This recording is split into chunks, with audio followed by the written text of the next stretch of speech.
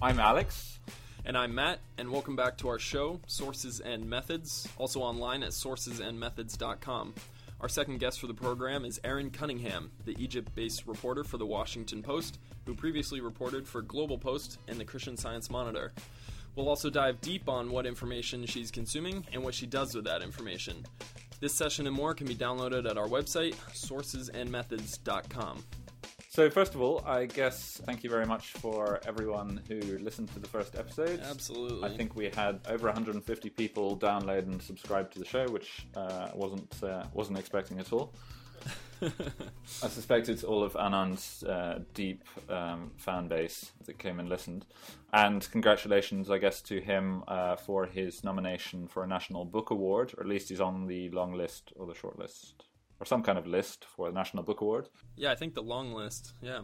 It's not that long, it's only five books, I think. Yeah, it's fantastic in any event. Matt, what have you been up to this past? I have not been reading or really doing much productive. I've been traveling and falling victim to the cult of busyness that everybody talks about. You know, I'm essentially far too busy to do anything. So I've been working to play that down. No, I'm back in Boston right now after a bit in southern Turkey. I'll be back there soon. Probably the most interesting thing was that yesterday I had the opportunity to speak on a foreign policy panel discussion with a former U.S. ambassador yesterday at Boston University, and it was really interesting to understand how Americans, you know, how the American side of things is learning about what's happening in the world or reacting to it. And I love these chats because I get to play the insurgent card of just like, yeah, that all sounds nice in theory, and here's what it looks like on the ground. In that scenario, you're the insurgent. Yeah, exactly. The conversation was remarkably top down, and I just kept it's a very strong position. It's also not fair, really. I just get to say that all sounds really nice and doesn't work.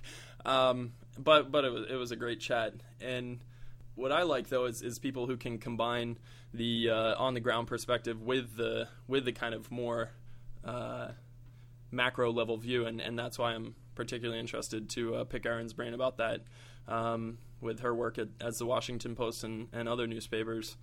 Before that, getting right into the show here, as always, this show examines three things: sources of information, essentially where does this information come from that our guests are finding or using. What are the methods? Essentially, what tools do they use to track down this information? Is it apps or Twitter or Facebook or the like? And far and away, most importantly, what are they doing with this information? How do they process this information? And how do they use it? And we'll be asking Aaron all of this and more right now. So, Aaron, welcome to the show. Thank you very much. Happy to be here. Coming all the way from Cairo. It's great to have you here, and Absolutely. I kind of feel over the past few days while preparing for the show, I've been reading everything that you've ever written that I could find online, and I kind of feel that I don't know whether it felt like this to you, but that you spent quite a few years working for newspapers, online news outlets, and the like, and it kind of feels that you worked a really long time before you got kind of recognition and well known for what you were doing. And I know you originally started off in kind of the Middle East, that kind of area, then eventually you ended up in Afghanistan, almost at the wrong time, just as the kind of Arab Spring was kicking off.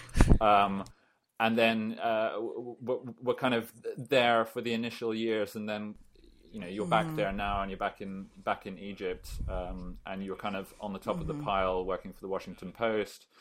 I mean, do you have that sense as well that it took a while for you to reach where you are, or were you very happy with where you were while you were going along? Yeah, actually, it felt okay. I felt like I was paying my dues, especially, I mean, considering there are very few foreign correspondent jobs, and I started, as they were all being sort of scaled down and all the bureaus were being cut back. So what I really wanted to focus on was just doing the work and you know, writing and reporting and just writing the stories and developing my beat, whether it was in, you know, the Middle East or Afghanistan, and working for, you know, places like Global Post and The National really, you know, allowed me to do that. And I never, you know, for a while I was very self-conscious and I didn't think that I had enough experience to pitch to some of the bigger places. And so I didn't. I just really put in the work. And I loved what I was doing. So I loved, you know, being out there. And as long as I could learn and speak to people, and then turn that into, you know, a piece of writing that, you know, people may or may not end up reading, that felt good. And so, yeah, now I'm very happy where I am now. But and it did feel like a bit of a slog, but it wasn't, you know, I wasn't unhappy about it, certainly.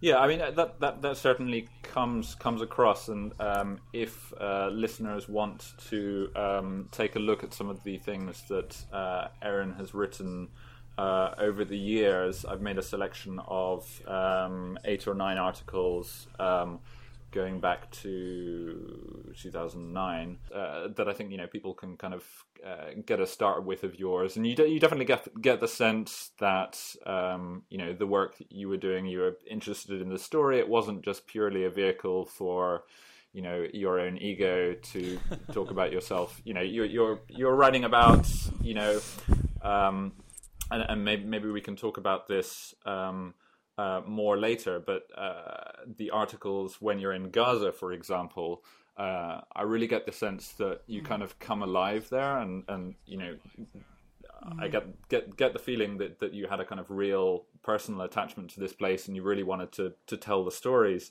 that you were hearing as you were kind of learning about this as you were there. Absolutely. Gaza was the first place where I felt like I started doing real reporting. I had gone there the last few days of Operation Cast Lead, which took place in 2008 and 2009. So I witnessed some of that operation, and, you know, it really sort of stuck with me. You know, the intensity of that and what the people were going through. And so I decided to move there in 2009. And yeah, it was because I thought it was an extraordinary place. And I really did enjoy my time there and telling the story. And I certainly was, you know, attached to it in that sense. And I think that definitely helped, you know, with the stories as well. When, you know, you want to tell stories because you care about, you know, the populations and the people that you are writing about, and not necessarily because you want to be on the big story of you know, the day or whatever. So yeah, definitely. You just mentioned essentially why you tell the stories is that this kind of connection with the population that you're with. But I was wondering if we could actually back up and jump right back to the start.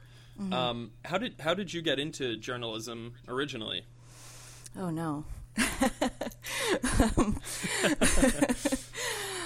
Well, I guess, you know, I was working in the West Bank, and I was working for an NGO, and I had an acquaintance who worked at the Interpress Service. I'm not sure if you're familiar with that. So, sure. Yeah. So and she, you know, offered to have me write a couple of things, and I really liked it. You know, I really I found that I was okay at it. It really felt, you know, made me feel better than you know, the work at the NGO where you don't, you know, I don't know, it felt a little bit more mundane. And so I decided that this was right after college, and I had worked for my university newspaper as well, but then I decided, okay, this is what I want to do, and I'm going to try and do it.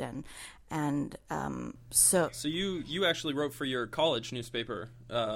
So is that kind of where you got your start in writing? Yeah, a little bit. You know, I've always been a writer, and when I was younger, I used to, you know, write short stories and enter into writing contests and stuff like that.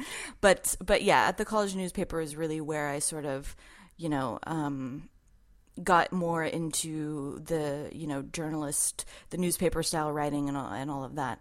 What was your favorite story from your college times? Did you like break something against, you know, university officials making really bad decisions, or you know, actually I was was an editor, so I was mostly editing people's stuff. Okay. But I went to a very, very small. My university was very small. There were about 900 students, so very exclusive and selective. Yeah, there weren't too many scandals to break. So yeah. And then as the, you know, flash forward from a college newspaper writing and then reporting on the Middle East. How do you end up there? Exactly. Got it. Oh no, what are you guys doing to me? So think of it as free therapy. Yeah, exactly.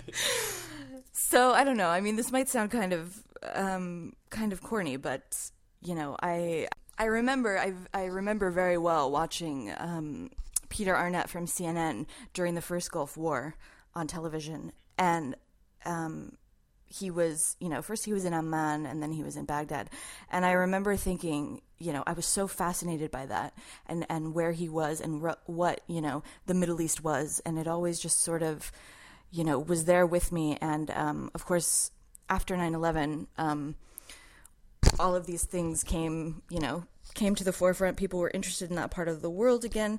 And so when I went to school, and I went to school in Paris, the vast majority of my friends were from the Middle East. And so, yeah, it was very interesting. And so I just ended up studying in Cairo for a summer and absolutely adored it. And then got a job after college in the West Bank. And aside from my brief time in Afghanistan, I haven't left. And when during that time did you start engaging with, you know, learning Arabic, for example? Well, I started when I was in Paris, and that was back in 2005. And then I studied again in 2006 when I came to Cairo. I did a summer of Arabic, and then, you know, would take, you know, private lessons, and a lot of what I learned, actually, I learned in Gaza when I was living there. So. And was that just simply to be able to work there, or is that because you really had a feeling that you were going to end up being here for a long time? So, you know, what was, because, you know, it's you know, there are a lot of journalists and reporters who work in and around the Middle East. Very few bother to kind of learn to speak Arabic. Yeah, no, I assumed that I would be here for a long time, and that any, you know, I feel like in any country you should have a sort of base vocabulary that you work with in order to, you know, I mean, you're in these people's countries, so it's definitely necessary. And I actually, when I first moved to Gaza, I lived with a family, and nobody spoke English, and so that, you know, that helped. That helped a lot. And yeah, it sort of, you know, it slowed down a bit. I've become, you know, a lot more busy, and so my, you know, keeping up with some of the lessons has been a bit difficult. And Arabic grammar, you know, you can only get so far sometimes before you just, you know. But I mean, do you think it's given you an advantage over other people, or do you not see it makes much difference, in fact, in terms of your day-to-day work? Well, I think it helps a little bit, and I'm certainly not fluent, not by a long shot. So, you know, but there are things that I understand, you know, in the interviews that might get by someone else who doesn't speak Arabic, and you can catch those things. And whether or not it's something important, a bit of information that, you know, a translator might not have translated for you, or whether you can catch it and make a joke with, you know, your subject, and that helps ease things along, then yeah, I would say it's definitely an advantage. Given your job as the Washington Post correspondent out of Egypt, and I guess covering a whole lot of the Middle East as well. Part of your job is to essentially explain the Middle East to an American, and actually just thinking about how many people read the Washington Post, really the English-speaking world. How have you essentially crafted your tone? Well, that's a really interesting question. First off, is it safe to say that what I just said is actually true? I mean, and do you feel like it's your job to essentially explain what's happening in the Middle East to an American audience? I mean, first and foremost, or is it really something else? No, I do think that's certainly part of the job. I sort of assume that, the core readership is likely people in Washington or policymakers or academics who, will consistently read the newspaper, and that, they're the ones that will be, constantly reading the stories. But that being said, of course, we are explaining this, a crazy time in the Middle East to an American audience. And I think that, I think it's really important, and I don't know if I've been successful in this or if I will be successful in this, writing, further stories, to portray the Middle East as, a region with that's populated by people, ordinary people who are not, not everyone is ISIS. Not everyone, What? Yeah, so you say. I don't know.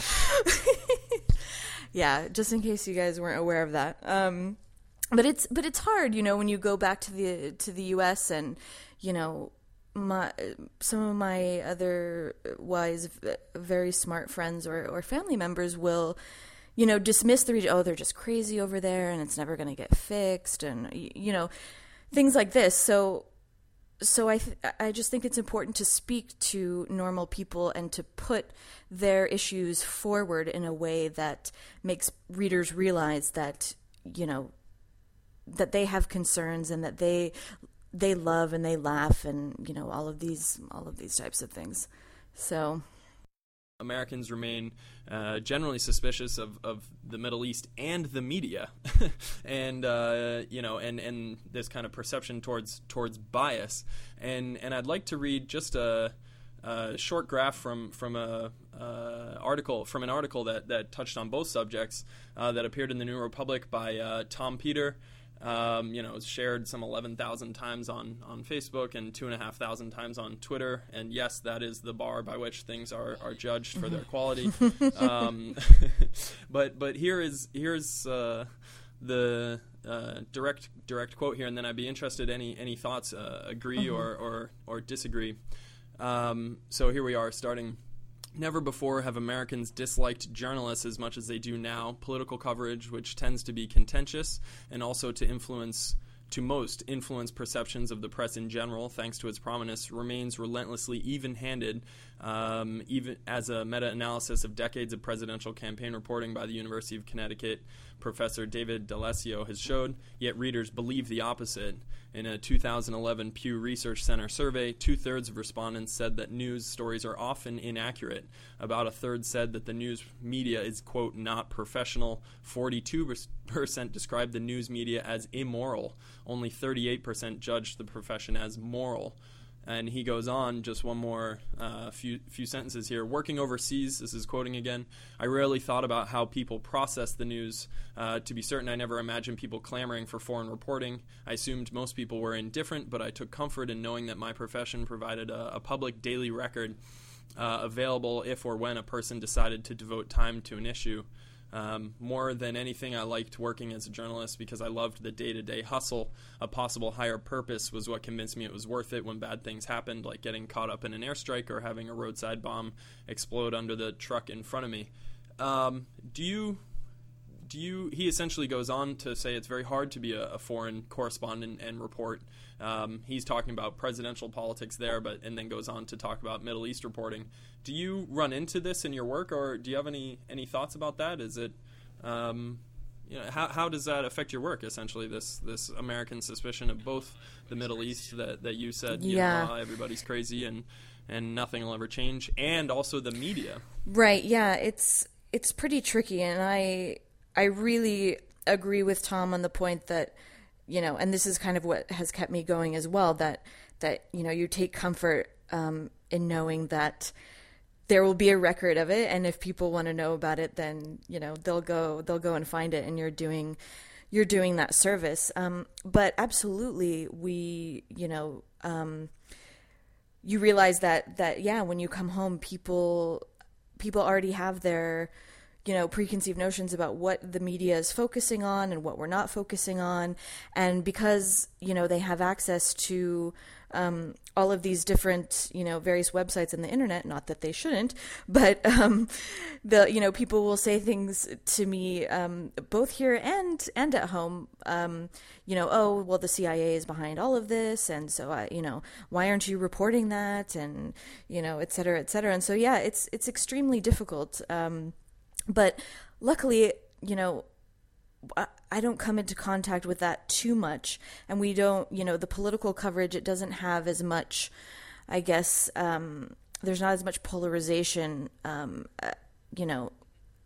so I haven't really felt pressure or anything like that in foreign reporting, because it's a bit removed from that sort of stuff, but certainly, and Tom makes very good points about, getting caught up in an airstrike and then realizing that no one, even if people did read your story about it, that they would already, have their own ideas about what happened and who was behind it and all of these things.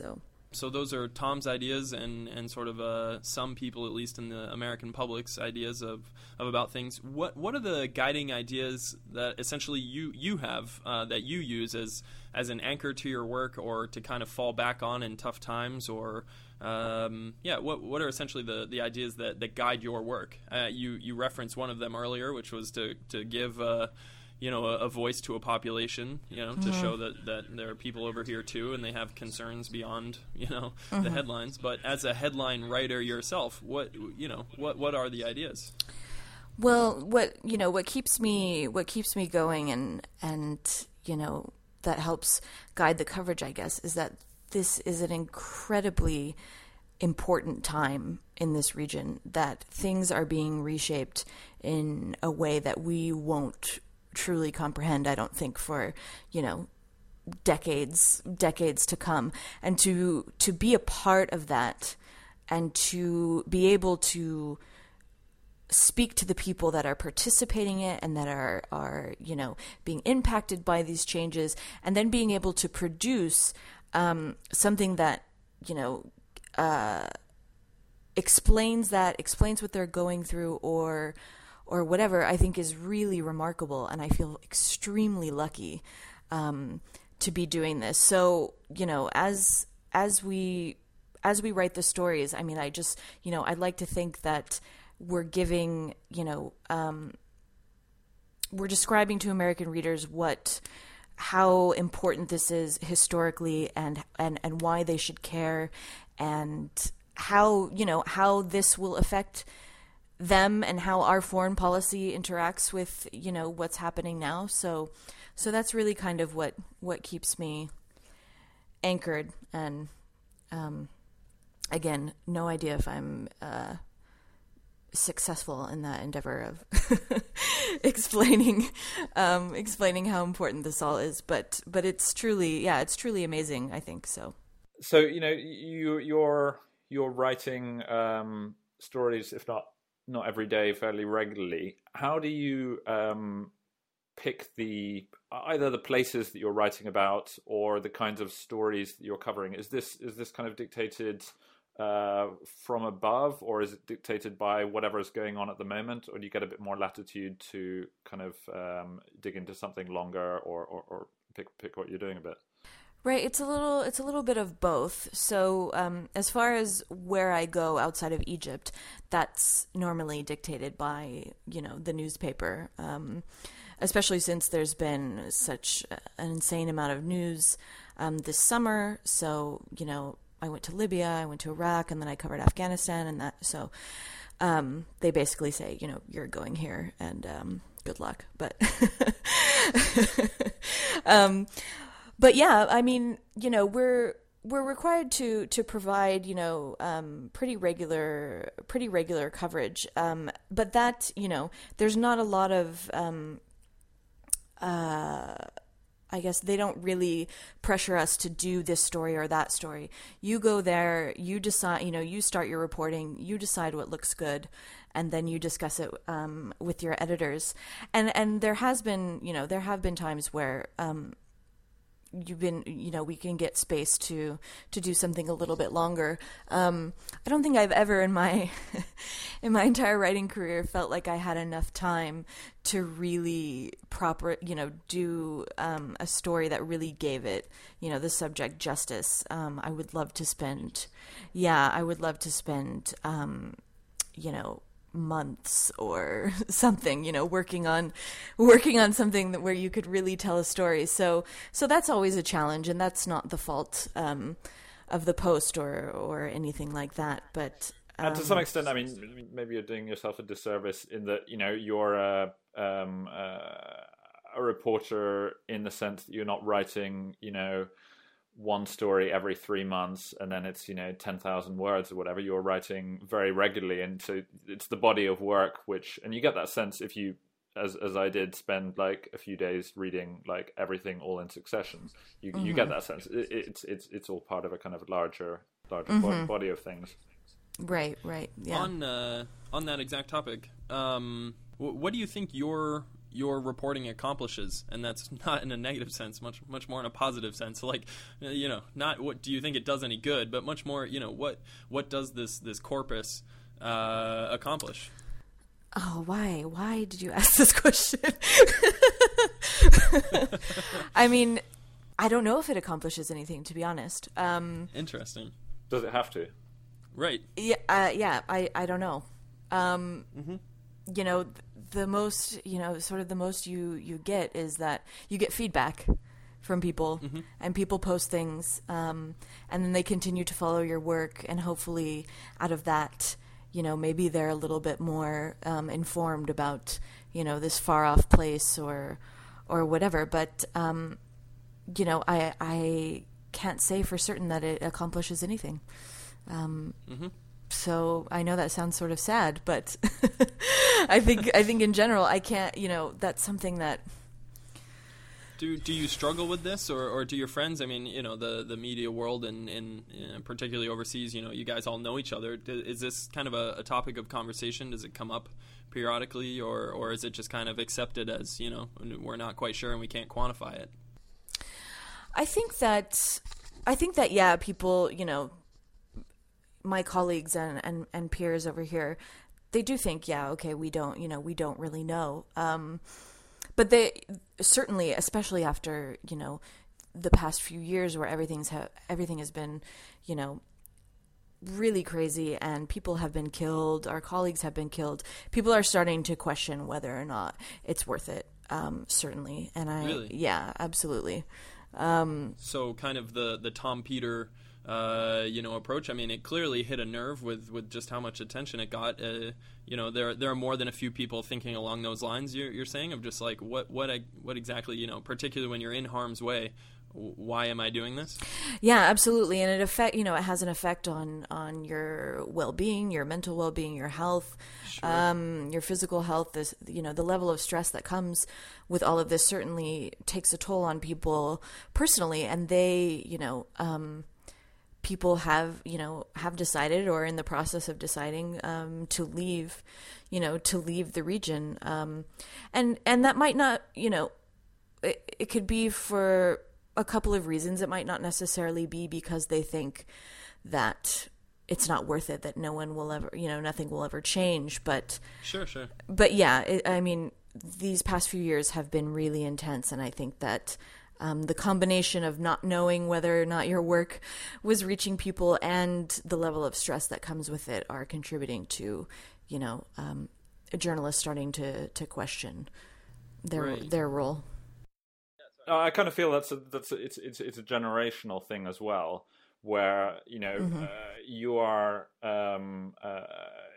maybe there's kind of a younger group of people who essentially have just come out of school, or haven't been working for a long time, and they would probably have a very different perspective. They would have the sense, well, it's great, we've got all of this access to putting stuff online. We can have our own blog. Maybe we're not working for anyone, but you can get your stuff out there very easily. You can take photographs, you can put them up on your website, you can travel anywhere. It's very easy to get to places. So if from that perspective, they might have a much more positive outlook on things. Or the young freelance perspective, you're saying.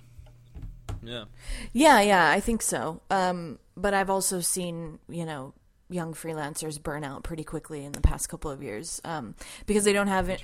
There's not infrastructure, and they really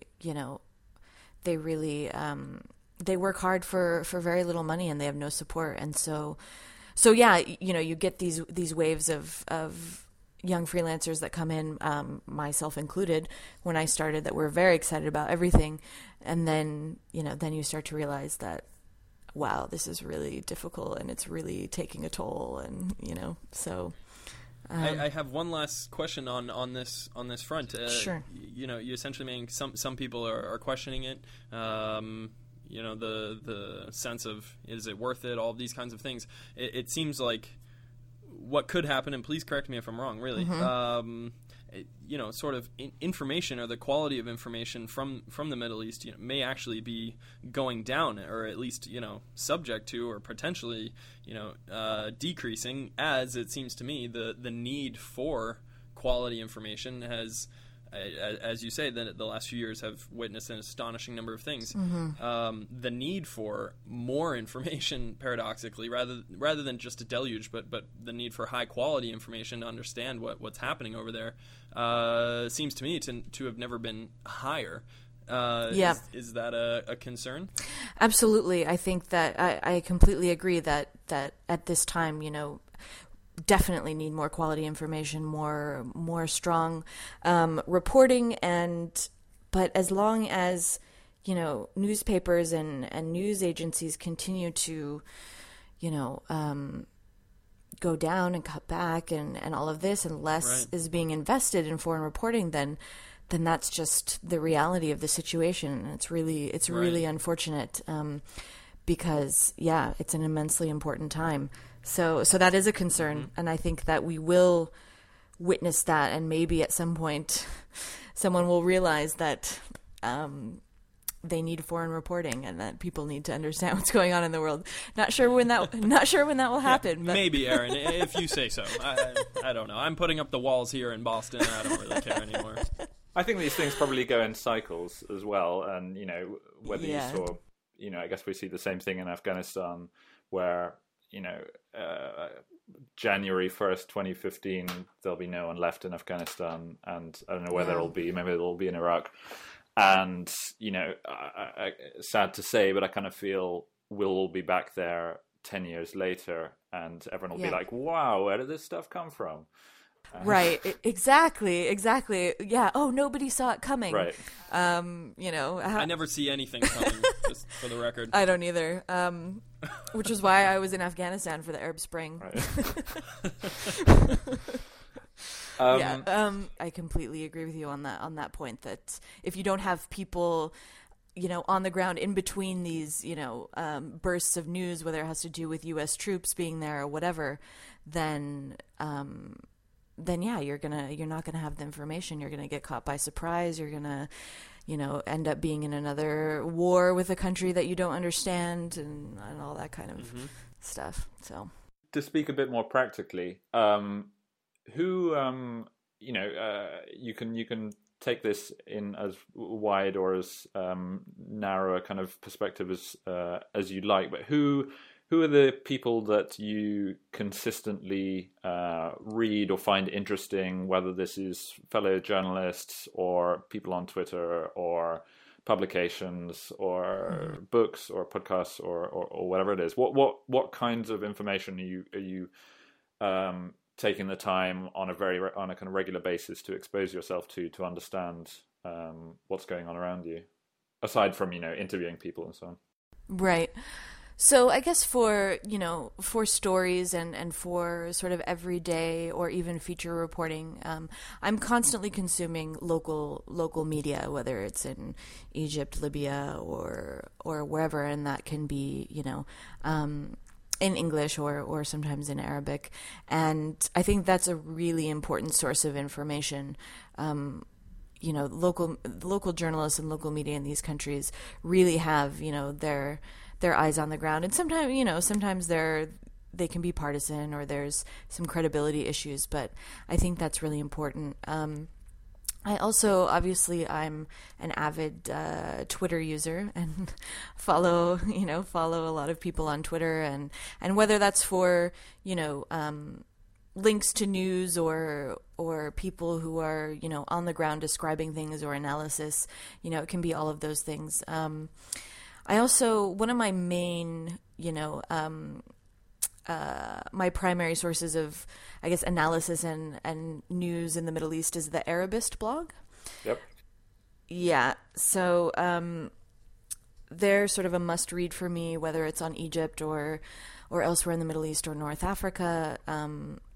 Definitely constantly following them. There is a local online publication in Egypt called Mada Masr, which is a really smart group of journalists, probably I would say the best in the country, and they're independent, and they've come together and they produce some really good stuff. And then I guess, from a academic perspective, I like to follow.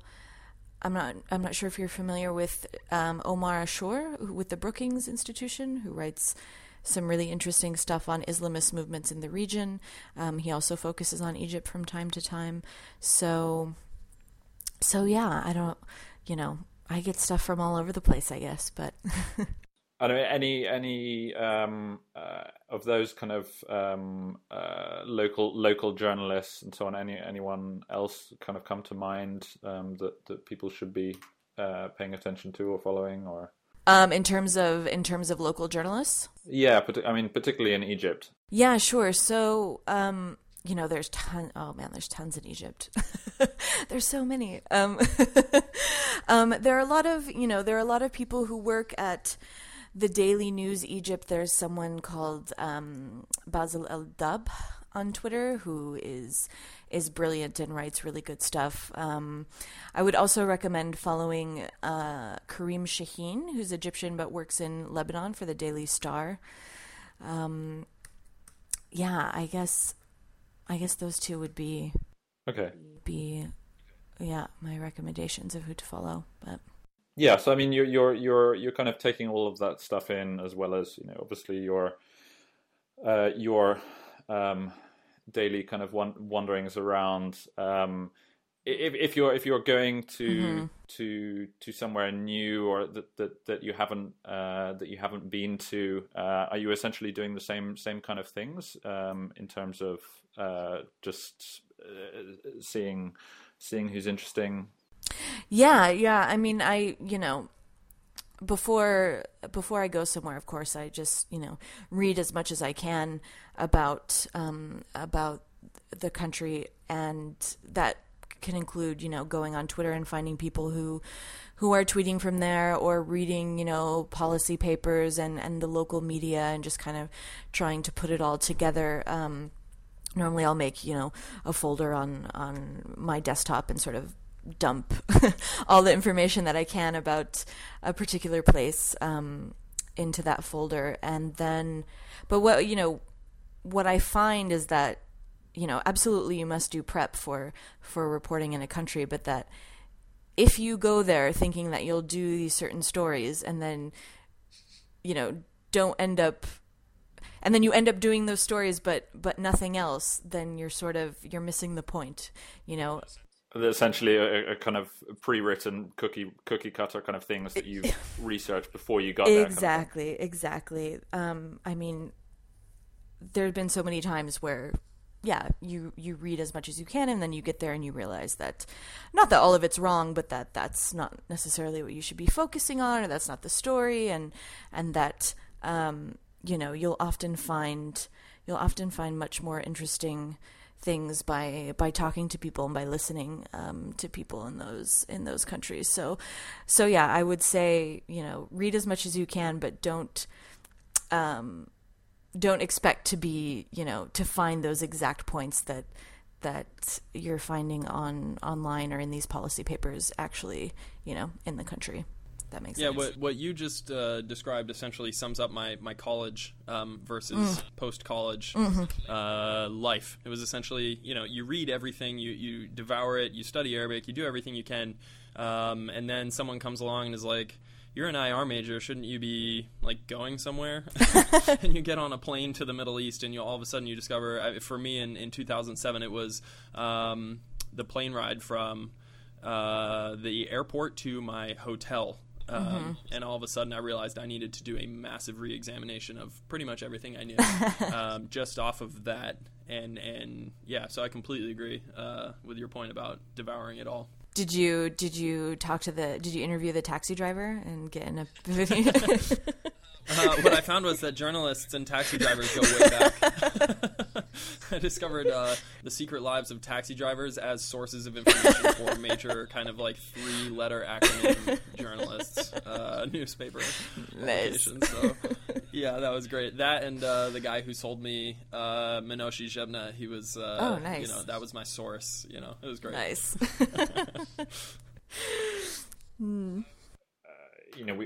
We started talking about how essentially you're trying to talk about people and how that they're not, this stuff doesn't come out of nowhere. ISIS is not just suddenly this crazy force, which we had, everything has a context, everything has a history.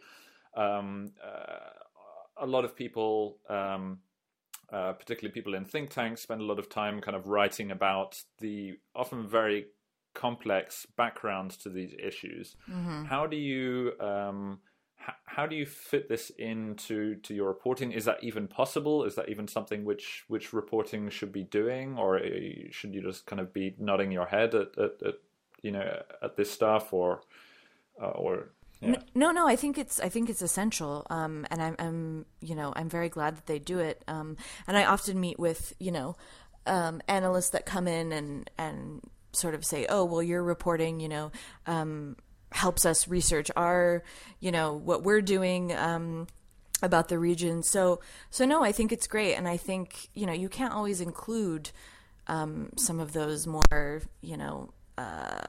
academic or sort of esoteric ideas in your stories. Your editor will just be like, what the hell is this? Nobody's going to understand it. No. But no, I think it's really important, and I think it gives you sort of a background and an understanding, whether it's whether it's wrong or right, but what people are thinking, what people are writing about the region, and where some of this stuff comes from. So no, I'm glad they exist, even if we criticize them all the time. So to stay true to our loyal listener base, the name of the show is Sources and Methods. We've talked a lot about the sources of your information, and I'd like to just talk briefly about the methods so that everybody keeps listening to this show. Alex and I are under enormous pressure to make this show relevant and exciting. What do you have? Could you talk a little bit about your process, or essentially your methods? To go back in an episode, our previous guest was Anand Gopal, and he talked essentially about how he reads information on Twitter, and so we've talked a bit about that. But then he moves on to the next step of kind of storage and archiving and tagging it all, and sort of keeping it relevant, keeping it nearby. and how he kind of manages this information. I was wondering if you have any tips and tricks for managing kind of the deluge of information that's coming in. How do you keep it on top of it all? Yeah, it's not easy, but I have a lot of folders on my computer that are arranged. I mean, first they're arranged by country. Okay. And then by subject, whether it's a story or just some sort of general issue that's taking place in the country. And then I will put everything. I will put everything in there, and I'll separate it with interviews, color, description, news articles, tweets, photos, whatever, and that will all go into that folder that is that particular subject. And I never delete them. Mm-hmm. I back them up, and I back them up on my Google Drive, so I can I can go back. When I went back to Afghanistan this year, I had left in 2011, and so it had been a while. So I went back. Right. I went back through my Afghanistan interviews folder and just read through all the transcripts and what I had done and who said what and what kind of trends I saw in the interviews that I was doing. And so that was really helpful. So in addition to that, in addition to separating everything by country and by subject, I have sort of a background research folder where I put a lot of right now I have I have an English language draft of the Egyptian Constitution, a breakdown of population in Afghanistan from the Central Statistics Office, and stuff like that. That's sort of general, and that I would like to go over just to refresh my memory on certain things. So that's one aspect of it. I also whether I'm researching for a story or just reading generally about the region or something that I think is interesting, I use Instapaper a lot. I was going to ask you about any apps that you use. So yeah, Instapaper is excellent. So anytime I'm reading something in my browser or even from someone's tweet, I just click send to Instapaper, and then at the end of the day, I get out my iPad and load it, and it's all there, and it's all wonderful and in a really clean format, and it's great. And then if I need to save that, if I want to save that in my folders, then I'll go about doing that. And I'll also, when I type up my notes and interviews, I will also send those to my iPad so I can open them and read them as I write or whatever. Yeah, the thing I loathe about Instapaper is how easy it makes it to share.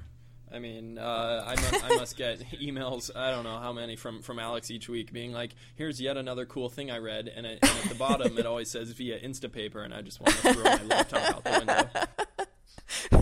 Nobody can read as much as Alex does. You can't. I'm trying to keep up, but I will admit, and I very rarely admit my fault, but it is difficult. I'll say that. I feel there are two kinds of people in the world. People who read articles the moment they see them online. So, they're scrolling through Twitter and they're like, this sounds interesting. They'll click it and then they'll read it from start to finish. And then there's the kind of people who will just right-click it and say, send it to my Instapaper queue. And I have this really big problem where, I have far more stuff coming in than I'm unnecessarily clearing all the time, and I offload it onto to other people as well. Well, Alex, you must know that whenever I have time to read a book, and it I do have some time once in a while, but I go to your Goodreads profile and I just scroll through everything that you've marked as worth reading about Afghanistan or the Middle East or Iran or whatever, and I just put them on my Kindle or my Amazon wish list, and then so you're my sole source of. I feel very honored. No, I feel that more people should be on Goodreads. Goodreads is one of the They should. things that I enjoy. I particularly enjoy, seeing what other people are reading. And one kind of not necessarily related thing, you have a very interesting Instagram feed, and I'm probably wrong in suggesting that you were the first person to do what you do on that. But you I can't remember what year it was. When did you get back to Cairo? 2009? From Afghanistan? Yeah. 2011. 2011. Yeah. You kind of started doing all of these kind of Insta Cairo photos, and I it's probably just me, but I kind of feel you were one of the first people doing this, and I hate is too strong a word, but where's this going? No, I dislike Cairo quite strongly. But your photos have made me reconsider Cairo. It's probably one of these, when you're actually there, I would just regret it. But I regret it every day. How are you just taking? And anyone listening, I strongly recommend you follow Erin's Instagram feed for interesting things coming out of the places where she's writing and reporting from. But how are you choosing what you're taking photos of, or do you have any interesting stories relating to that? I mean, I don't know. It just kind of, I see something and I, whether it's good light or a nice scene or whatever, I just snap it. And it's basically just stuff that I see every day. And, yes, Cairo is a soul-crushing place to live. Thank you. Oh, no. I've actually never been. Yeah, it's something everyone has to experience, but don't stay too long. But it keeps me sort of sane and appreciative of, the fact that there is beauty here, and it keeps me alert. And so Cairo, as crazy as it is, and as ugly as it is architecturally and otherwise, and it's polluted, there are so many things here. It's an incredible city. It's 15 million or more people, so there's always things going on. There's always really colorful scenes that are happening, and I think that and this goes along with what I said earlier about trying to present this region as a place that has people in it who live their lives and who do ordinary things. And I think that Instagram has sort of given me a way to present these everyday scenes that aren't necessarily tied to a particular story. So they don't need to be of a certain subject, or they don't need to be edited. It's just what I see every day, whether I'm working or not. And so yeah, it's been really great. And I really enjoy it. Moving towards the end, did you have a chance to think of a book that excites you, or that you would encourage other people to take a look at? Sure. Are we talking about recent books, or can it be something? Can anything you want? What? Yeah, just a kind of a pick of pick of something that you think people should take a look at. I think that people should read "Drinking the Sea at Gaza" by Amira Hass. It's a few years old. She's an Israeli journalist that lived in Gaza during the 1990s, after the Oslo Accords were signed. And she really does a wonderful job of portraying, the people of Gaza, as just that, as people who, love to go to the sea and the euphoria they get when the curfew is lifted. And it's just a really nice account of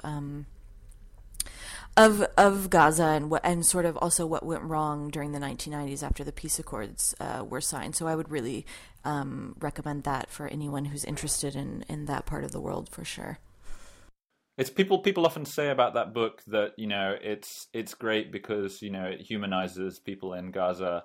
And I mean, it's kind of sad that quite often when you have something which is just, you know, goes beyond stereotypes, people say, oh, it humanizes them, as if, you know, people, I don't know.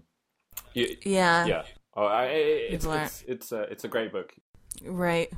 Yeah, I think there's such a level of demonization, though, that goes on in, you know, in the Middle East and with that, you know, the population of Gaza in particular, that it's important to have that, I guess.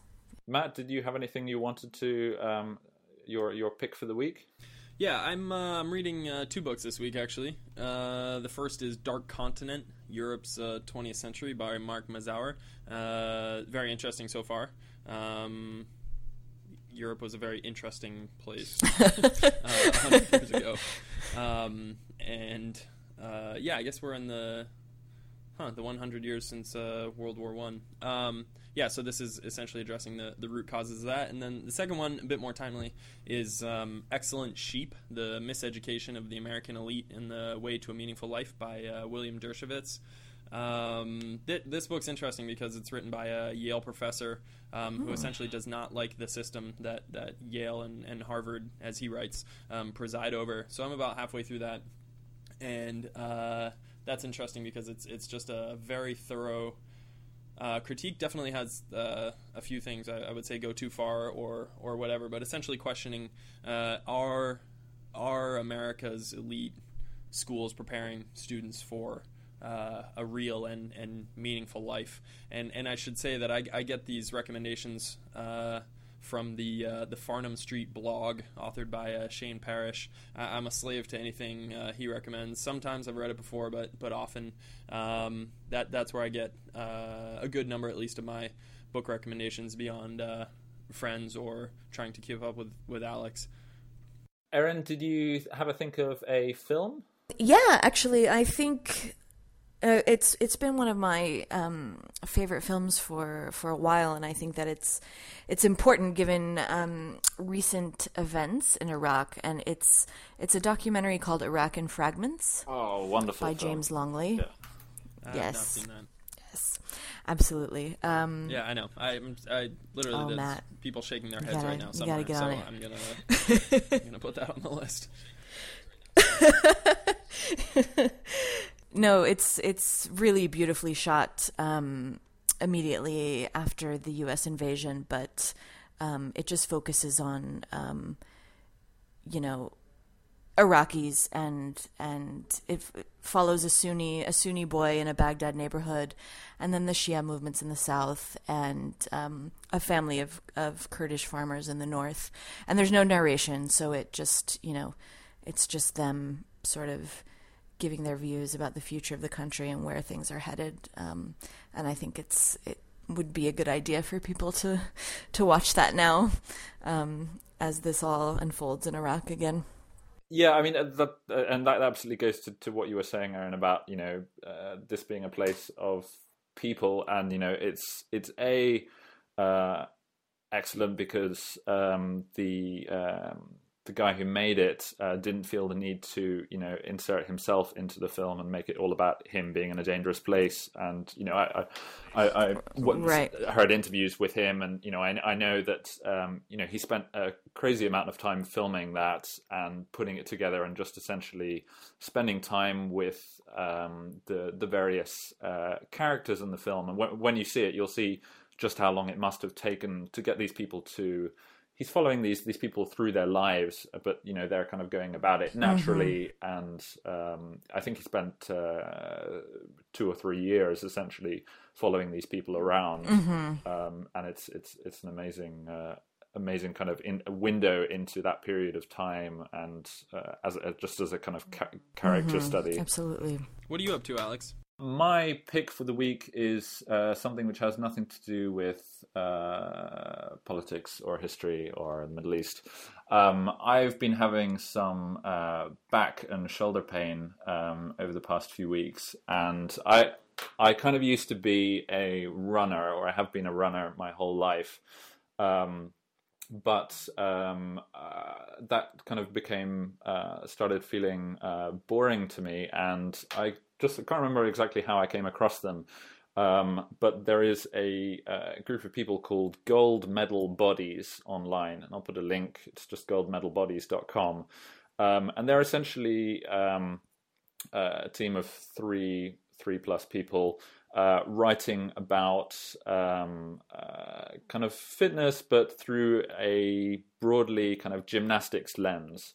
And I recently started going to a gymnastics club here in Holland. It's always something I wanted to do.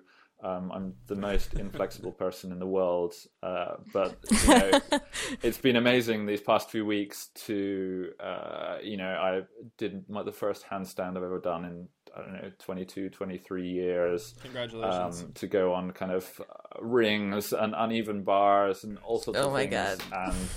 And these people at Gold Medal Bodies, they have kind of courses and free videos and blog posts and things like that, which are all different ways to keep moving and keep flexible, which are outside the do weights at the gym or go for a run kind of thing. And I find the stuff that they do really fun, and definitely check them out if you're bored with sports and working out, as I kind of said. It's so random. Aaron, our last, we're getting into the final point here. Do you have a song that you are listening to or would recommend, or what are you listening to these days, music-wise? So I just sort of rediscovered sort of an older album that I had liked previously. So it's not something new, but it's Soul Shine by DJ Cam. I don't know if either of you are familiar with that, but it's kind of like mellow hip hop with a little bit of jazz and some vocals, and it's quite nice. So yeah, nothing groundbreaking, but something that I just rediscovered on my laptop. But I will find that and put that into show notes. The final question. Awesome. Because we've taken a lot of your time and at a very late hour in the night. I'm the magic bestower of an unlimited budget, what project would you go and do with that unlimited budget? And let's say unlimited time as well. This might sound not very creative and sort of predictable for me, but I would go and live in Gaza again for several years and research and write a book. Matt is probably going to laugh to himself because he'll see in the notes that we have shared between us my note which says, the project that I would love to see you do is write a book on Gaza. It's actually true. Alex and I are working through a document right now, and literally, the project I'd love to see her do is a book on Gaza. It's No, exactly. I mean, it comes through so clearly in the reporting that this is a place that you feel some kind of affinity with, and whether it's some kind of, I don't know, cultural history, oral history, mix of all of these kinds of things, something longer where you we're able to kind of get your hands a bit kind of dirty on that. Maybe we have to start a Kickstarter to put you on this journey to bring on the funds. Well, Aaron, thank you so much for taking the time to come on. We really appreciate it. No, thank you. For our listeners, this recording and more information about the tools discussed in it is all available at our website one last time at sourcesandmethods.com. It is also now available on iTunes and available via RSS feed. Thanks for listening.